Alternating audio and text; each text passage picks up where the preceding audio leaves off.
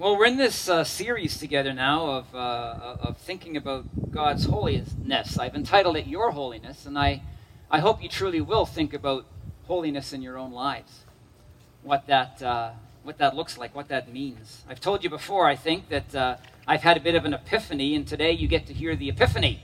You know, the light turned on, and something really struck me that I feel strongly about, and I really sense God leading me to share this with you. So I hope really today this is a blessing for you, and that it does make a difference to you. I'm going to begin by sharing a story that I heard it's quite a long time ago now, actually. It's the story of a mother and a daughter, both adults, and both committed Christian people.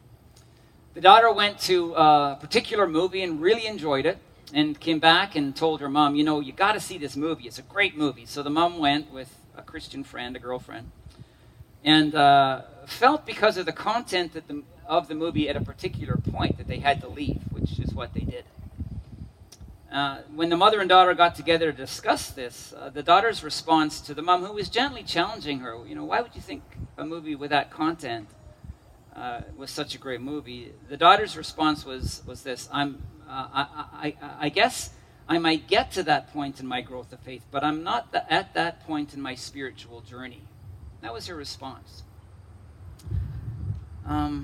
Someday she thought she might, but she didn't think that watching some pretty explicit sexual content was wrong. So you've got the mom on the one hand who thought it was wrong, unholy, and the younger daughter in her 20s on the other hand who didn't think it was much of an issue at all. When I heard that story, I thought, this really illustrates something significant, something that I've pondered in my mind since, actually until my epiphany, that I'm going to share with you today. See, when I grew up, back in the dark ages, we all kind of agreed in terms of what was right and wrong. There wasn't much of a question to it. It didn't matter what age you were. Probably it was part of, as we discussed last week, maybe an overly rule-oriented Christianity. But it was clear and agreed upon what God thought and what was good. And it seems that while we have left behind that legalism that we talked about last week, that understanding of Christianity that is really focused on rules and regulations and is guilt-inducing and produces judgment and condemnation toward other people at times, while we've left behind legalism, it seems that we might also have left behind an understanding of what it means to live a holy life. A righteous life, as the Bible describes it. And maybe today, I'm suggesting, and of course I would always want you to apply this to your life in the way that suits you, how God speaks it into your life, but it seems that maybe we've lost a sense of the seriousness of sin. That maybe we deal with sin light now in a way that is pretty different than it was before. And I'm going to share some observations that might attest to that reality. I do not want this to be considered judgmentalism or legalism or condemnation. It's just, again, without all of that, observation of what maybe I've experienced over the years. That sometimes, for example, there is a comfort with Christian people getting drunk. It's just, in some people's minds, not that big a deal, but in spite of the Bible saying, do not get drunk on wine. It's clear. Sometimes it's the reality of the little white lie, or maybe not so white lie, when the Bible says that Jesus Christ is the truth. And we're called to turn away from falsehood in Ephesians 4, for example. The idea of gossip, talking behind someone's back rather than going to them directly if you feel you need to. And if you don't feel you need to, just saying nothing. It's just numerous times in the Bible, don't gossip, right? It happens. The idea of I thought of this one, the Sabbath observance. Keep the Sabbath day, what? Holy. Set a day aside for God, recognize Him, worship Him, enjoy Him. To turn away from work and be with people that you love and enjoy the day. The Sabbath was made for you, people. The Sabbath was made for men and women, we're not made for the Sabbath. but we're told to do it. You know, sometimes it's language, profanity. And I'm going, the Bible's clear about that in numerous places. Don't go there, Christians. Don't go there. But again, it doesn't seem to carry a lot of weight in the minds of some. And I could go on, but I think you get the point. The Bible at times is clear. And it seems that we've entered into, in some instances, let's just put it that way, sin light. It doesn't seem to make that much difference. It's not that important to some people. And of course, in terms of what they think about right and wrong and the seriousness of it. And that probably describes not the legalism that we talked about last week. And if you didn't hear that sermon, I really encourage you. It's foundational to this series. You can go and listen to it online. That's not legalism. This is the antinomianism, the people who don't really believe in or embrace the law. It's the permissive perspective toward Christianity. Isn't Christ died for our sins? It's not that big a deal. God can't care that much. That maybe produces that thinking. And here's the point that I want you to grapple with today. And indeed, it is my epiphany. And that is that maybe this has taken place in the minds and in the lives of some people because they've lost the knowledge of the holiness of God. Might that be you? You know, there are people who are all about God's love. That's a big deal to them. They primarily focus upon it and His grace, which of course are wonderful things. But maybe this knowledge of God's holiness has somehow disappeared. So today I want us to learn about God's holiness. I want us to be open to that reality. And the place for us to start really has to be the recognition that holiness is at the core of the being of God. I want you to take hold of this. Holiness is at the core of the being of God, as love is, but also holiness is there. See, God is sinless. God is morally pure. God does not have the capacity to sin. Do you know that? You say, well, there are things God can't do. Yes, there are. Because of His holiness, He cannot sin. He doesn't have that capacity. And God is always quick, and He naturally does what is right and just in any circumstance. It's just His inclination. It's what He moves toward naturally. Because He is God. God never strays from His standard of holiness in His own life, in His own experience. And God is vehemently opposed to sin. Do you know that? Because of His character, because of who He is. Any expression of it is contrary not to His desire, but to His being. Understand that distinction. And I'm going to talk about two ways that the Bible says God responds to sin. There are other ways, I'm sure, but I'm going to share two of them with you today that has real bearing on what I'm describing to you. My guess is that with a lot of people here today, you'll be a little uncomfortable with both of these realities. And I want to suggest to you, and only you'll know your internal reaction to this, but the more you struggle with what I'm about to say, which is entirely biblical, believe me, the more you struggle with what I'm going to describe to you, the more likely it is that you've leaned the the permissive side of thinking about these things. And maybe that antinomian position where, like, God doesn't care about how I live. So watch that in yourself. The first is this, that the Bible says that God hates sin. Now, again, there'll be a lot of people who say, well, God doesn't hate anything, does He?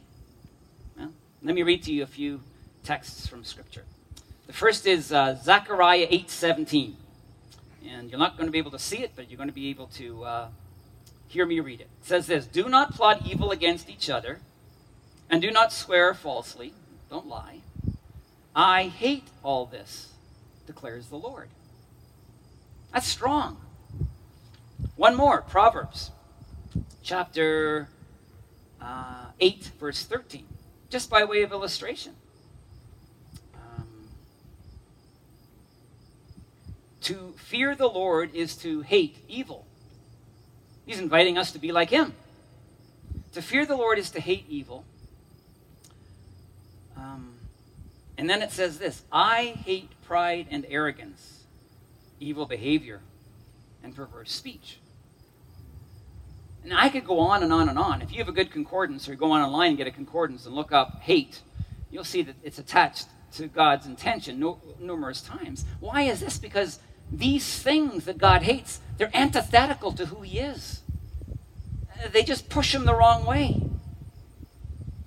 Now, when I've talked about these things to you previously, the reason I have said to you that God hates sin, for example, is that, he knows that sin hates us, and as a loving father, he doesn't want that for us, and he's so opposed to sin as a result. And that is true. But do you know the primary reason God hates sin? It is because he is holy. He is pure. At the core of his being is this antithesis to sin. Second word I want to give to you. I don't know how you took that one. But the second response to God, within God and his being to sin, is wrath. Now, it's important to truly understand what wrath is biblically. It's not what some people might think, this wild, radical, impulsive, destructive, dangerous anger that just flares. Listen to some of these definitions. Well, first of all, connotations of the word passion, properly settled anger. How about this one? A strong, relentless opposition and resistance to sin. You hear that? Strong, relentless opposition and resistance to sin. Here's the best definition that I found. To teem, you get that idea. To swell up. Not a sudden outburst of anger, but rather a fixed, controlled, passionate feeling against sin. A settled indignation. Now, you read the life of Jesus, you're going to see this over and over again. So how many times did Jesus become wrathful with Pharisees who were misleading people, who were taking people away from God, misrepresenting the heart of God, which was a heart of love and of grace? And this indignation rose up in him against this because it was wrong. So my friends, the reality is God can never dismiss sin because of who he is. People say, listen to me in this, but God is a God of love. Can't he just let go of sin and forgive everybody? Can't he just let it pass? Like that God of love, he'd never send anyone to hell or an eternity separated from himself because of his love. Well, I'm here to tell you today that that's not what the Bible says. Not at all. You see, God doesn't have the capacity to accept anyone who is guilty of sin. It's just not possible. For God to be in that relationship and draw people toward him and to spend eternity with him who are guilty of their sin. You see, the reality is we are separated from that God. We are alienated from God by our sin. We're born into, if you would, judgment and condemnation. Now think about the veil in the Temple of Jerusalem. That veil that was at the front of the Holy of Holies, that place where the Spirit of God dwelt. And once a year, the high priest would go into that Holy of Holies to confess the sin of the sinful people of Israel. Once a year, no other person would enter in. And when he went in, they tied a rope to that man's ankle because they feared that as he went in representing sinful people, that God would strike him dead. And if that were to happen, they could then pull the body out with the rope. Like that's recognizing the seriousness of sin in the mind of God. And I want to tell you something, my friends. They weren't wrong.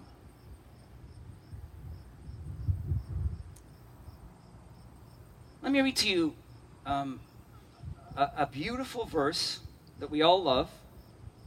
And then I want to read to you 3 verses which followed plus one other. We love John 3:16, right? Who loves John 3:16?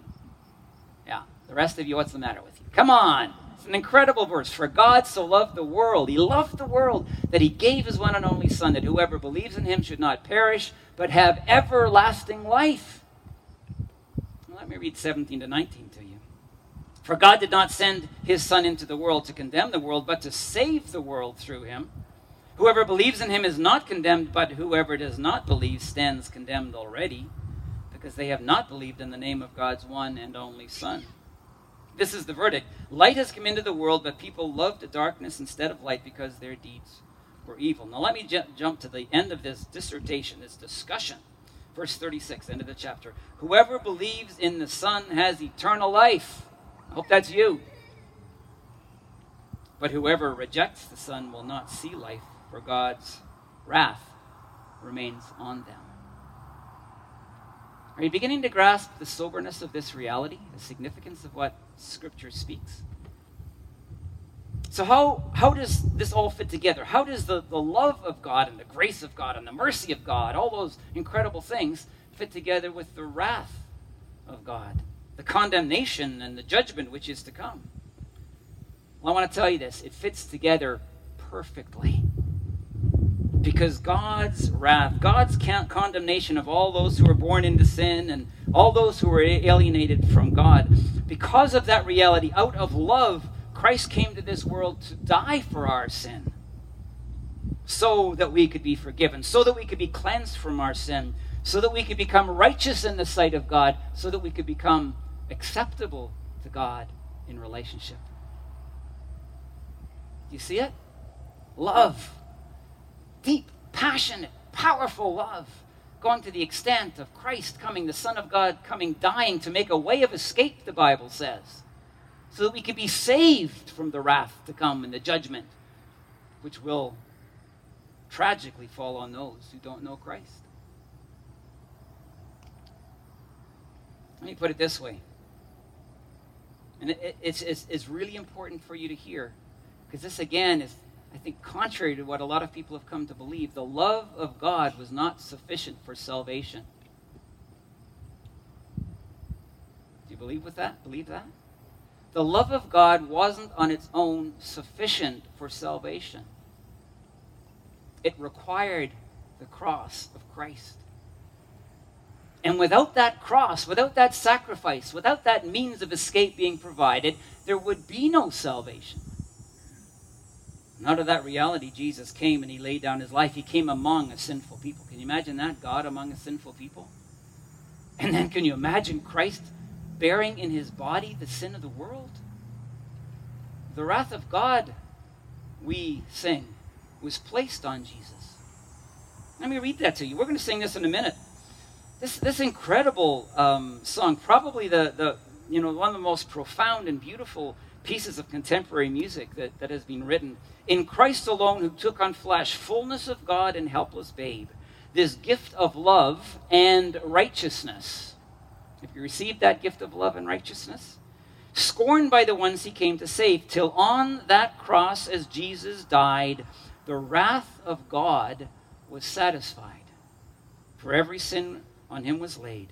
Here in the death of Christ, I live.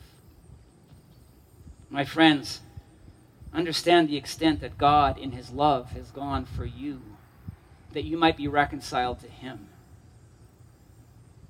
And in time, that you might become holy as he is holy. See, I would suggest this is probably one of the reasons, I'm guessing it, that the idea of evangelism and a passion for it and a commitment to it and a sense of significant is, in the church in North America, it's not that big a deal anymore. Is it a big deal in your life that your friends and your relatives who don't know Jesus are still under the judgment, condemnation, and in time the wrath of God? You see, when we believe what the Bible says about these things, we develop this passion to tell people about Jesus and to lead them into a relationship with Jesus because they so desperately need to come to believe and find the salvation that God has provided for them. So what does this all mean for us, we who have come to Christ, we who have come to know what it means to be in relationship with God, not by our own works, that's the legalism, but by the grace of God? Well, number one, let me say this. We need to take sin as seriously in our lives as God takes sin seriously.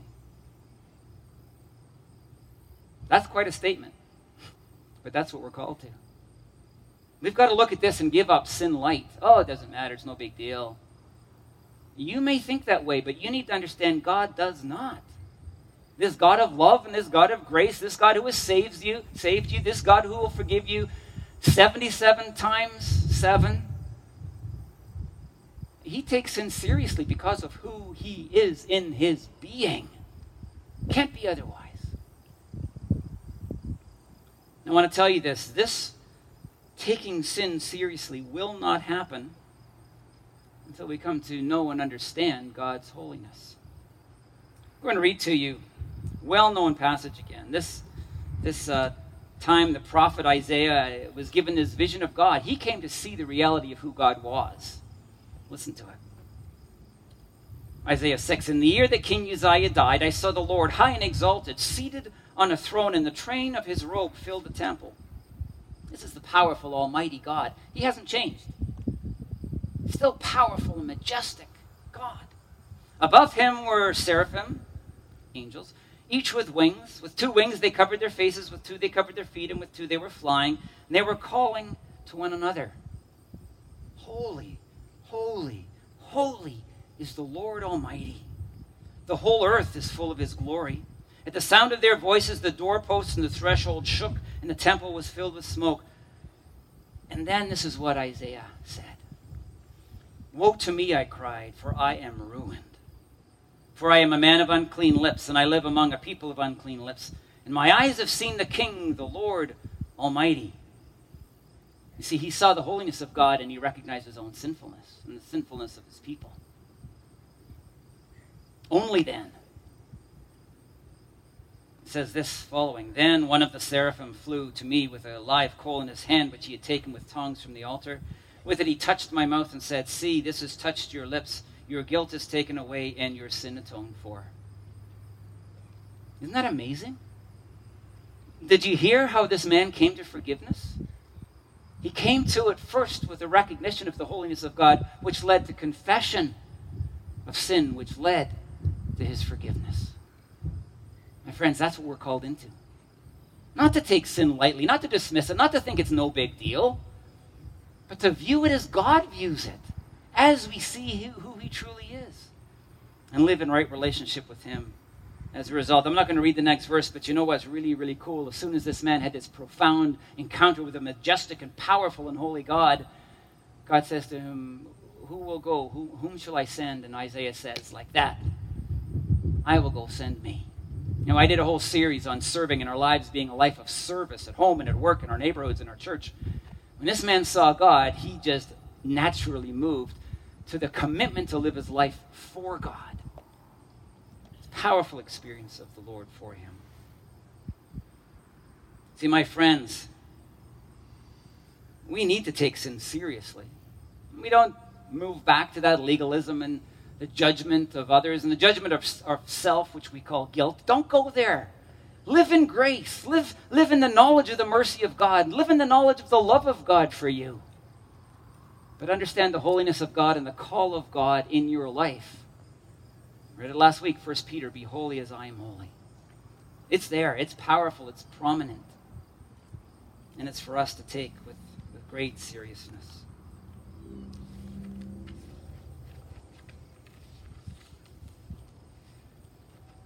You know, I want to wind down, and I want to say to you, we live in a very permissive society. We can't disagree with that. People do what they want. They're told, you define your own morality, do whatever you feel like doing, as long as it doesn't hurt anybody else. That's the standard. And as we talked about last week, as long as you consider it loving, you don't need the law of God. And we've challenged that idea as followers of Jesus. We do need the law of God to inform love, to tell us what's right and loving and good. But we live in a pretty permissive society, and my observation, and I'm not here to blame anybody or even our church, but I think in this world of ours in North America, we live in a permissive church.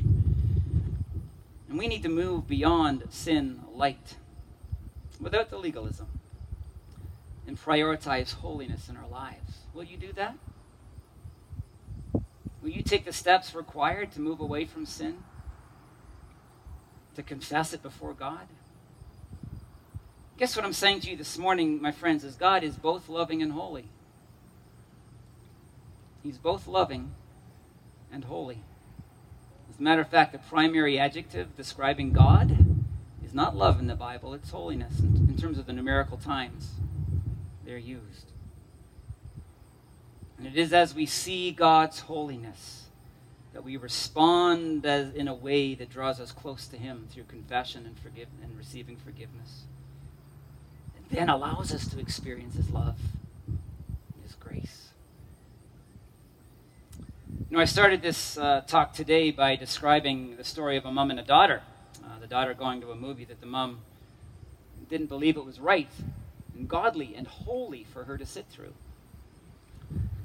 And when I first heard the daughter's response, I'm just not at that point in my spiritual journey. Honestly, I was a little judgmental. It's easy to do. And I thought, that's a cop-out. But you know what I think now? That was exactly the truth. That was absolutely the truth, because that young woman had not grown into a knowledge of the holiness of God so much so that she could recognize what was unholy. I mean, the Bible says, don't even have a hint of sexual immorality among you. Never mind sitting and watching it displayed in living color. So what I want to call you to today, I hope speaking for the Lord, in love and in grace, is to holiness. That not only you as individual people, but we as the community of Jesus might be holy before God. Can I encourage you to begin regularly praying that God would reveal to you his holiness? I'm going to give you opportunity to do that in a minute, and then I'll pray for you that that'll happen. But we need to see this, my friends. In this permissive culture, we need to see who God is, because when we see who he is, and we will know what's right and wrong, and we'll know it because we've come to know Scripture. That's another thing. Don't know Scripture, you don't know what's holy. Dig into this book, as I've told you 120, I don't know how many times. Seek a knowledge of the holiness of God and what holy living is. And I want to tell you, if we ask God to reveal his holiness to us, guess what will happen? He'll show it to us. We will have that Isaiah experience. And our eyes will be opened, and we too will cry, holy, holy, holy is the Lord God Almighty. And we will recognize instantly how we need to be forgiven. He'll point it out by his Holy Spirit.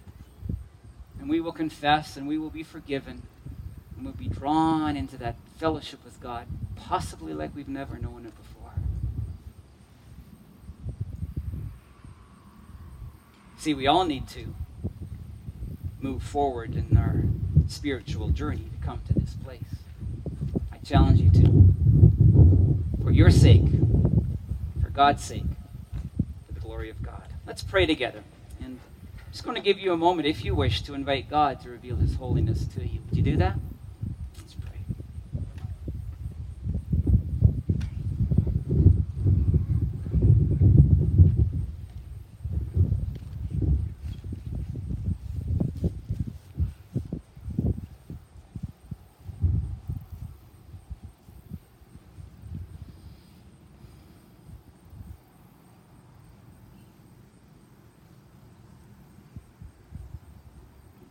Lord God, would you move by your Holy Spirit to reveal your holiness to us, just as you once did to Isaiah, just as you did to John in the Revelation. God, let us see you as you are, both incredibly loving and holy, so that, Lord, we might recognize sin in our own lives. We ask for that knowledge, that we might repent of it,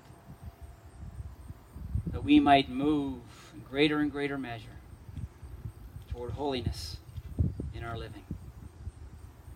God, I pray for these people. I pray that you would, by your Spirit, teach them through Scripture, through reading this Bible every day, through prayer as they seek to know your holiness and ask for it. I pray that you will open their eyes to see who you really are at the core of your being, that you might be glorified. Lord, that we might be transformed into your image, that we might live holy lives. So, our God, we pray in the holy name of Jesus.